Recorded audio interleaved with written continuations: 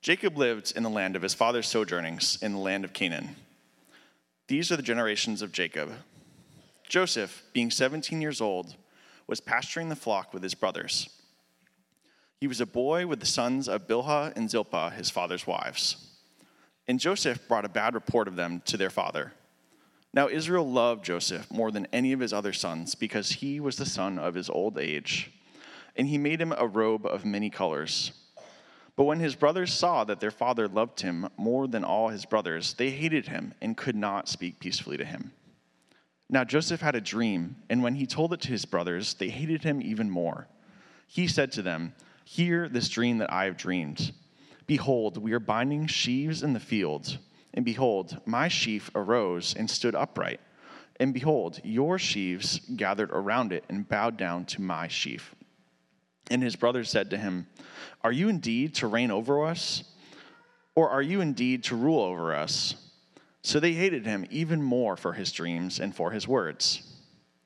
Then he dreamed another dream and told it to his brothers and said, "Behold, I have dreamed another dream. Behold, the sun, the moon, and 11 stars were bowing down to me."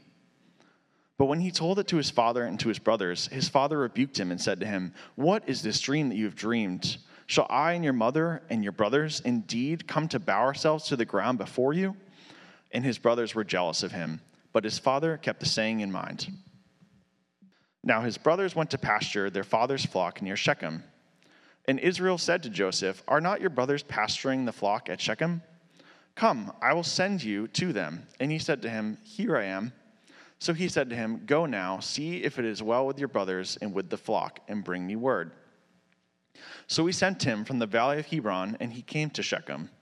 And a man found him wandering in the fields, and the man asked him, "What are you seeking?" "I'm seeking my brothers," he said. "Tell me, please, where are they pasturing the flock?" And the man said, "They have gone away, for I heard them say, 'Let us go to Dothan.'" So Joseph went after his brothers and found them at Dothan. They saw him from afar, and before he came near to them, they conspired against him to kill him. They said to one another, "Here comes this dreamer. Come now, let us kill him and throw him into one of the pits. Then we will say that a fierce animal has devoured him, and we will see what will become of his dreams." But when Reuben heard it, he rescued him out of their hands, saying, "Let us not take his life." And Reuben said to them, "Shed no blood. Throw him into this pit here in the wilderness, but do not lay a hand on him, that he might rescue him out of their hand to restore him to his father." So when Joseph came to his brothers, they stripped him of his robe, the robe of many colors that he wore. And they took him and threw him into a pit. The pit was empty, and there was no water in it. Then they sat down to eat. And looking up, they saw a caravan of Ishmaelites coming from Gilead, with their camels bearing gum, balm, and myrrh, on their way to carry it down from Egypt. Then Judah said to his brothers, "What profit is it if we kill our brothers and conceal his blood? Come, let us sell him to the Ishmaelites, and let not our hand be upon him, for he is our brother, our own flesh." And his brothers listened to him. Then Midianite traders passed by, and they drew Joseph up and lifted him out of the pit and sold him to the Ishmaelites for 20 shekels of silver. They took Joseph to Egypt. When Reuben returned to the pit and saw that Joseph was not in the pit, he tore his clothes and returned to his brothers and said, "The boy is gone, and where shall I go?" Then they took Joseph's robe and slaughtered a goat and dipped the robe in the blood. And they sent the robe of many colors and brought it to their father and said, "This we have found. Please identify whether it is your son's robe or not." And he identified it and said, "It is my son's robe. A fierce animal has devoured him. Joseph is without doubt torn to pieces." Then Jacob tore his garments and put sackcloth on his loins and mourned for his son many days. All his sons and all his daughters rose up to comfort him, but he refused to be comforted and said, "No, I shall go down to Sheol to my son mourning." Thus his father wept for him. Meanwhile, the Midianites had sold him in Egypt to Potiphar, in office of Pharaoh, the captain of the guard. This is the word of the Lord. When I was in elementary school, I was a part of a program that put on some, elementary school versions of Broadway plays. And as you know, I'm not shy to be in front of people, so I was very excited about these Broadway performances in our little elementary school. And one of the plays that we did was Joseph and the Amazing Technicolor Dreamcoat. Has anybody seen that before? Okay, a few people have. We did this. I wanted just the biggest part. I wanted the Joseph part right. But if you've ever had the privilege of sitting in front of me during worship, you know that I am not cut out to be the lead in a musical. I could not carry a tune in a bucket. And so instead, I was given the role of Dan. Now, Dan is not one of the most well-known brothers. He doesn't even get a full Daniel. You know, his name is just Dan. That describes Dan pretty well. And I was given one line in the musical, and I'll remember it for my entire life. We were doing a country-style Western as we told our father that Joseph had been killed. I still remember the line dance that we learned there. And I got to move forward and just say, shoot. And that was my line. Man, but I nailed it. Every performance. That was what I did. The hard thing with this passage is that I cannot think about Joseph without thinking about that rendition of it. And so as I do this, in my mind, Pharaoh is always going to be Elvis. Like, he is in the play, and so he's always going to be Elvis in my mind.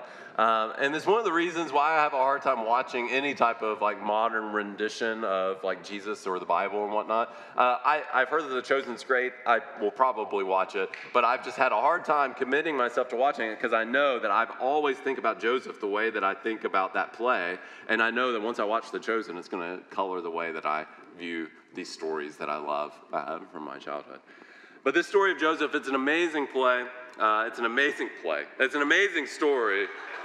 It's an amazing story from the scriptures, and we're going to take the next 6 or 7 weeks to walk through it. That's going to be the rest of the Genesis series. Is really just walking through Joseph. We get one brief detour next week with a very great passage of Judah and Tamar. So, sign up to come to that one. If you don't know that one, you can go read Genesis 38 and get a little taste of what's happening next week, and I'll explain it, hopefully, next week. Don't ask me to explain it after church today, okay? I need to go study that for a little bit. But we're going to be doing Joseph pretty much for the rest of this Genesis series. It'll take 6 or 7 weeks. And this story, this part of the passage really sets the stage for everything that's going to happen through the rest of it. And what we see God doing in the Joseph story is this. This is the main point of the entire Joseph story, is that God works through ordinary means to bring about extraordinary purposes. God works through ordinary means to bring about extraordinary purposes. That's what we see through the Joseph story as we go all the way through here. Nowhere in this story is there a miracle. We see miracles often in the Bible. All over the Bible, there's miracles. God doing amazing things, rescuing his people through dramatic turns of event. But everything in the Joseph story is pretty mundane. But for us as believers, we need to remember that God works just as much through the mundane as he does the dramatic. That God doesn't always need a miracle in the way that we think about it, because he's orchestrating everything around us, and he has a sovereign hand on all of life. So let's dive into this narrative. I'm going to do justice to it, or attempt to do justice to it, as we go through. Verse 1, Jacob lived in the land of his father's sojourning. If you have your Bibles, you may follow along. In the land of Canaan. All right, so finally, Jacob is where he's supposed to be. And verse 2, these are the generations of Jacob. As we've been going through this book of Genesis, what we've seen is that different sections of Genesis have been introduced by this introductory phrase, these are the generations of. It's called a toledot. And the purpose of this, there's 10 of them throughout the Genesis story, and they're just introducing a new phase of what's happening. And this one says it's the generations of Jacob, which is a little confusing because we just finished the Jacob narrative, and now we're jumping into the Joseph narrative. But just like it was with his father, it really kind of talks about what happens after that. So when we introduced the Jacob narrative, it said these are the generations of Isaac, and then we heard all about Jacob and Esau. And so these are the generations of Jacob, and it's all about his children and what happens after him. Joseph, being 17 years old, was pasturing the flock with his brothers. He was a boy with the sons of Bilhah and Zilpah, his father's wives. And Joseph brought a bad report of them to their father. Now, Joseph is a shepherd boy, and he's 17 years old, and it specifies that he's just a boy. But in many places, this is considered a man. But Joseph is still a boy. He's very much a boy. He's his father's favorite boy. And the way that we're introduced to Joseph is that he is giving a bad report of his brothers. Now, this Hebrew word for bad report, what we know about this Hebrew word is that rarely does it mean that he was just coming to tell them the honest truth. It usually means that what was happening was a bad report, meaning that it wasn't an accurate report of the things that happened. Instead, Joseph was lying on his brothers. At very best, Joseph is a tattletale. But at very worst, he's just a punk. He's just going to tell his dad lies on his brothers so that he can gain more favor from his father and so that his brothers might get in trouble. Anybody have siblings? Anybody got that sibling? You know which one I'm talking about? This is our first impression of Joseph. The author wants us to see this. He wants us to see that Joseph is not a likable person. Joseph is a tattletale. He's a spoiled little brat. That's what we're introduced to. So basically, you could open Genesis 37 and say, now there was a boy named Joseph, and he was a spoiled brat. It's almost how C.S. Lewis introduces Eunice in Voyage of Dawn Treader, when he said, there was once a boy named Eunice Scrub, and he almost deserved it. Verse 3, now Israel loved Joseph more than any of his sons, because he was the son of his old age. Now Jacob, come on. When we say Israel, same as Jacob, I'll use the names interchangeably. Come on, Jacob. You of all people, you know what favoritism does to a family. You were your mother's favorite, but your brother was your father's favorite, and you saw that destroy your family. You were on the run for 20 years because of this favoritism, and here you are repeating the sins of your father again. You see, in the Joseph story, we see many of the themes that we've already learned in Genesis being played out again, and here we have favoritism right here one more time. If you remember last week, Jacob's beloved wife, his favorite wife, Rachel, she died just a few verses ago. And so it's likely that Jacob has moved his emotional center from being Rachel is my everything to Joseph, this child that represents Rachel and my love for her is my everything. And so he's made Joseph this idol in his life. And he has made Joseph just the favorite of favorites and has doted on him. And he made him a robe of many colors. This robe probably signified that he was going to receive the double portion. This robe probably signified that he was the chosen son, that he would be the one that would be inheriting the favored promise. Jacob was not trying to keep his favoritism any kind of secret. I know a lot of parents, and one of my friend's favorite questions, and this friend is a pastor friend that some of you may know, but he'll just say like, hey, which one's your favorite? When he's talking to parents. Like, oh, you have more, which one's your favorite? And he's just kidding, but then he's like also kind of serious. He's like, no, but really, you have a favorite? But that's not something as parents that we make public if there is a favorite, okay? But Jacob does not care. He has made his favoritism shown. He's given his favorite a royal robe, a robe of many colors, and this robe is beautiful, and so all of his brothers see it, and his brothers hate him for it. They hate Jacob's favoritism. Verse 4, when his brothers saw that their father loved Joseph more than all of his brothers, they hated him and could not speak peacefully to him. They couldn't even speak peacefully to the man. Every time he walked around, they're like, oh, this guy again. They did not like Joseph at all. They couldn't even talk to him. They couldn't stand the guy.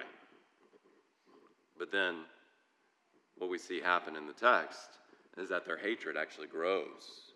Not just once, but twice. You know, Hebrew literature is pretty sparse.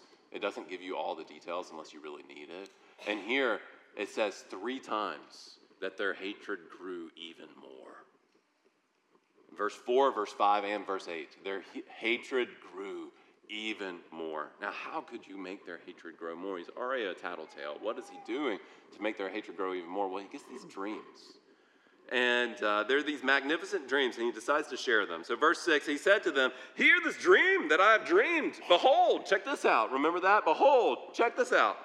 "We were binding sheaves in the field, and check this out. The sheaf arose and stood upright." My sheaf did. And look at this. "Your sheaves gathered around it and bowed down to my sheaf." Now, it doesn't take a degree in dream interpretation to understand what is happening here. Joseph is saying, look, I had a dream that I'm going to be great and you all are going to bow down to me. Well, his brothers didn't like that very much. They said, "Are you indeed to reign over us? Are you indeed to rule over us?" So they hated him even more for his dreams and his words. Now, Joseph, he should have gotten the hint at this point. All right, but he's kind of like LeBron James in 2010. All right, LeBron, greatest player there was at that time, one of the greatest of all time, but he goes on TV to make the decision where he was deciding where to continue his career. And it almost wrecked him. He was very disliked for several years because he went on, some of you might be too young to remember this, he went on TV to announce that he's taking his talents to South Beach to play for the Miami Heat. And people just hated it. It was an hour-long special. He just made a big deal about himself. And Joseph is making a big deal about himself, and he's not being liked. But here he loses all kind. You know, LeBron learned his lesson. He did that once. He didn't do it the next time. Joseph, he does not learn his lesson because he gets another dream, and he immediately goes and tells his family about his other dream. This time, the sun, the moon, and the 11 stars are bowing down to Joseph. It's not just his brothers bowing down to him, but it's his father and his mother too. Joseph, are you a sociopath? Like, do you lack all ability to read the room? Are you unable to see how other people are perceiving you? Joseph, he might be the favored son, but he's certainly not the sharpest crayon in the box, because no one takes this well. Even his father rebukes him. The one who, his father loves him. He's his favorite, but his father even rebukes him. Jacob is at best socially unaware. At worst, he's just a bad person. I mean, what kind of person does this? He is selfish, he is arrogant, he is insensitive, and he is spoiled. That is the character that we have here in Joseph, and this is the character that God is going to use to rescue all the people of Israel as we continue through. But here's the thing about these dreams. Joseph got these dreams, and he was sharing them with his brothers, and we'd like to think, nothing to those, you're just a punk. But they were actually dreams from God. This was God's plan to fulfill these dreams. And although but the way that they came about was far different than what Joseph expects. So here's what happens. Joseph's brothers are off pasturing the flock near Shechem. We remember Shechem because Jacob and his sons lived there for about 10 years previously. And it's about 50 miles away. Now, 50 miles in ancient times, that's a 5-day journey. So Jacob's getting a little concerned, so he sends Joseph to go check on his brothers.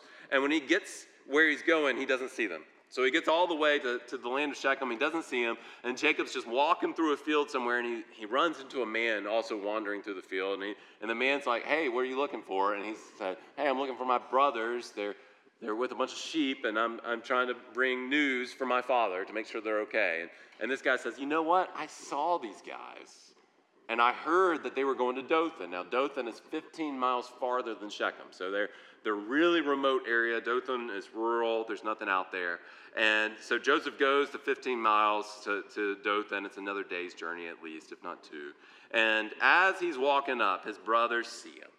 They recognize that pretentious walk. I don't know how he walks, but he's probably got a nice pretentious, I'm better than you kind of walk. And we're all familiar with that walk. And they see him coming, and they say to one another, verse 19, "Here comes this dreamer. Come now, let's kill him and throw him into one of the pits. Then we'll say that a fierce animal has devoured him, and we will see what will become of his dreams." His brothers have evil intentions, but they're ready to silence him, get rid of him. Now, Reuben is the oldest of the sons of Jacob. Reuben is the type of son that you could leave home, and he'd eat his vegetables all week long. You wouldn't have to worry about him at all. He's a responsible one. So Reuben speaks up. He's like, hey, look, don't kill him. Don't kill him. Okay, just throw him in the pit, and we'll tell Dad that he died. Okay, but Reuben had full intention to come back and to rescue Joseph because he is the first child, and that's what first children tend to do. Joseph shows up, and that's what they do. Immediately, they strip him of his robe, and they throw him into the pit. This is like a well, but there's no water in it. And the word throw here is strong. It basically means leave for dead. It's not a gentle throw. And you can just imagine what Joseph's doing this whole time. You know, he's probably saying, "Real funny, guys. Come on, let me out of here." He's right there, and they throw him into the pit. And what does it say that his brothers did? I find this just to be, one, hilarious, but two, just cold-blooded. His brothers just sit down and they have lunch right next to the pit. It's like they enjoy hearing him screaming. He's like, "Hey, guys, let me out of here. Come on, let me out." And they're like, "Oh, we're just going to have some food. We're just going to chill right here." This is like some Sopranos type of stuff, okay? And while they're sitting there, they see these Ishmaelites walking by, and Judah has a great idea. He says, "Look, what does it benefit us if we kill him? We can get rid of him another way, and we actually make a little bit of profit. So instead of killing him, why don't we sell him to these guys? Then we get 2 birds with 1 stone. We get rid of him, and we make a little bit of money." At this point, Reuben's gone off to do something else. And so the brothers like Judah's plan. And so they pull Joseph out of the pit, and they don't sell him to the Ishmaelites, but they sell him to a few Midianites as they walk by. And later on, we find that the Midianites carry Joseph all the way to Egypt, which is a long way away. And the people and the brothers of Joseph are probably like, "Well, there goes that guy. We're glad to be rid of him." But they can't just go home and tell Dad that they sold Joseph to a bunch of Midianites. So they take his robe that they stripped off of him, and they dip it in animal's blood, and they bring it to their father, and they say, "Look, a wild animal got him." And when Jacob gets the news, he mourns and he wails. He tears his clothes and he puts on sackcloth. Everyone's trying to comfort him, but he refuses to receive the comfort. He's just devastated. And this passage ends with a little teaser for in a couple of weeks when it says, "When the Midianites had sold him in Egypt to Potiphar, an officer of Pharaoh, the captain of the guard." So, church, what are we to make of this story? How are we to apply this to our own lives? How are we to view it? Joseph has these great dreams, and he thinks that God has a great plan for his life, but the next thing he knows, his brothers have stripped him of his robe and thrown him in a deep pit and sold him. And he's been sold twice, not just to the Midianites, but to the Potiphar in Egypt. It doesn't appear as these dreams are going to come true. But God does, in fact, have a plan. In fact, unless everything happens exactly like this, God's plan cannot come to fruition. You see, if God had not given Joseph those dreams, then Joseph wouldn't have been able to share them with his brothers. Their hate would not have grown. If Joseph had not been sent to find his brothers and run into a random man in Shechem who said, "Oh yeah, I overheard your brothers." He had to run into that guy to push him there, to push him to go to Dothan. If he had not gone to Dothan and his brothers had not plotted to kill him, if Reuben had not interjected, if Judah had not interjected, if they had not sold him to the Midianites who had not sold him to Potiphar in Egypt, then the entire family of God probably would have starved during the famine. You see, it was through all of these ordinary circumstances that God used to move Joseph to where he needed Joseph to be. God needed Joseph to be in Egypt. Maybe you don't know why God needs you in Boston or in Somerville right now, but God has a purpose for the things that he does in our lives. There are not any active miracles in this story, but God is at work. He's orchestrating everything from the prideful boasting all the way to the random guy in the field giving him directions. It's all God's plan. And it's helpful to remember this, church, that just because we don't know what God is doing, it does not mean that he doesn't know what he is doing. Just because we don't know what God is doing does not mean that he does not know what God is doing. When you're in a trial or you're in a time when it's difficult, you can say, "I don't know what God is doing, but I do know what God is doing." I might not know exactly what he's doing right now, but I do know that he is bringing his plan to fruition in my life. That I know that he's not going to leave me, that he's not going to forsake me, and that for those who call on Christ, he has this plan to grow my faith and to help me to trust in him more and more. So I don't know what God is doing, but I do know what he's doing. We can hold those together. There's actually a story in the Bible that illustrates this quite well and what's going on with Joseph. This thing takes place in the land of Dothan. And in your Bibles, in the book of 2 Kings, which is not the most widely read book of the Bible, it has another story about something that happens in Dothan that illustrates what's happening in Joseph's life quite well. Because in 2 Kings, we find the prophet Elisha surrounded by a Syrian army. And the servant cries out and asks for help. And he's given this vision of what's happening behind the scenes. You see, God is a God behind the scenes, and he asked to see it. Hear the word of the Lord from 2 Kings chapter 6. This happened in the same place where Joseph was sold. It's kind of like what was happening behind the scenes for Joseph. When the servant of the man of God arose early in the morning and went out, behold, an army with horses and chariots was all around the city. And the servant said, "Alas, my master, what shall we do?" He said, "Do not be afraid, for those who are with us are more than those who are with them." Then Elisha prayed and said, "O Lord, please open his eyes that he may see." So the Lord opened the eyes of the young man, and he saw, and behold, the mountain was full of horses and chariots of fire all around Elisha. You see, God was active in a way that they couldn't see. And in your life, God is active in the same kind of way because he loves you dearly as a child. There's an invisible world that we're not able to see, but yet God is always active. Not only is God using all of these terrible circumstances to put Joseph in the right location to save his entire family, he's using all of these terrible circumstances to develop the right character in Joseph that would otherwise never be developed. When you look at Joseph, you are supposed to see him as a spoiled brat in this first chapter, in chapter 37. But when you get to chapter 45, 46, you see a man who is shrewd, who is wise, and who has matured greatly. Now, how do you mature? But you have to go through hardship. Now, you might say, isn't there an easier way? Couldn't God just send an angel down and tell him, "Look, Joseph, I got a big plan for you. I need you to not be a spoiled brat. I need you to grow up because I've got a lot of stuff that I want to accomplish with you." And, he pretty much did that, right? He gave him these dreams. And how did he receive these dreams? Well, he was just received them as a spoiled brat would receive them. It's just not the way it works. You don't grow through being told anything. You only grow through your own experience. We have to experience the hardships of life so that our character can be developed. That's why James tells us, consider it pure joy when we go through sufferings in this life. Because it's through the sufferings that we are developed into a better person.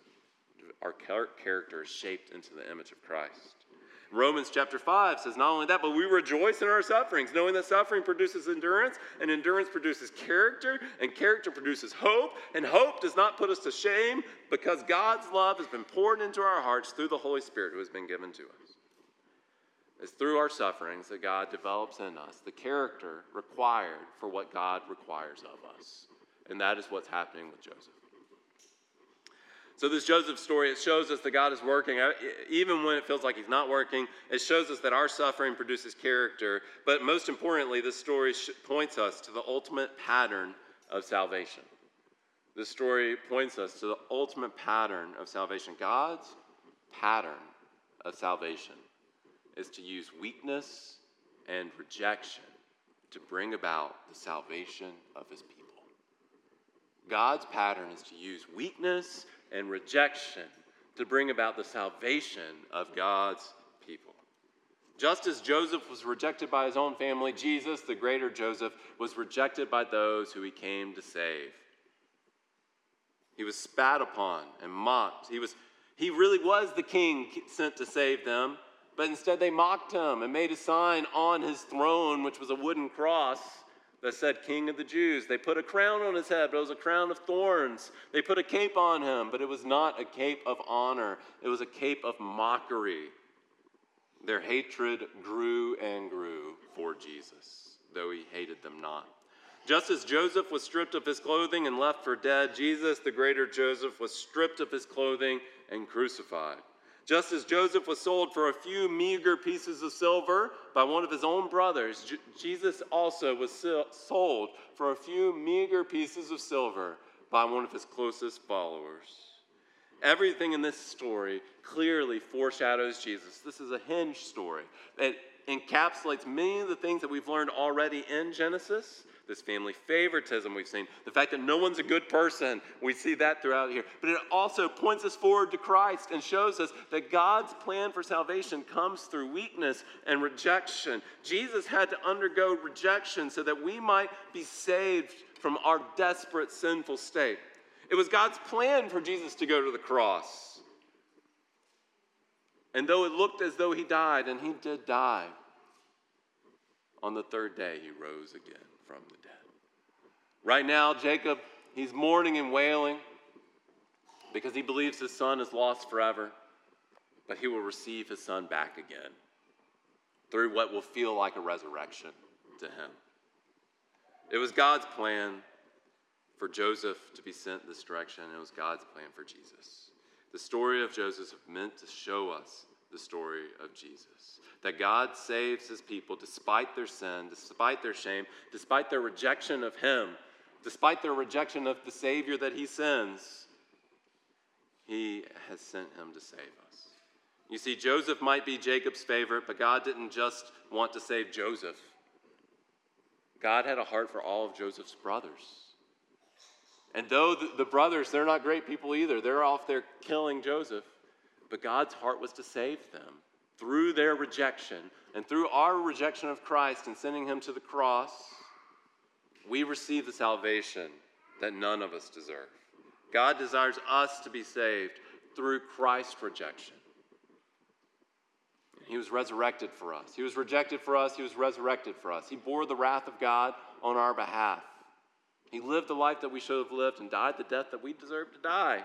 And because of his work, we get to live for free. So though we may reject him, as Joseph's brothers have rejected him, they one day will receive life through the resurrected Joseph in the same way that we receive life through the resurrected Christ.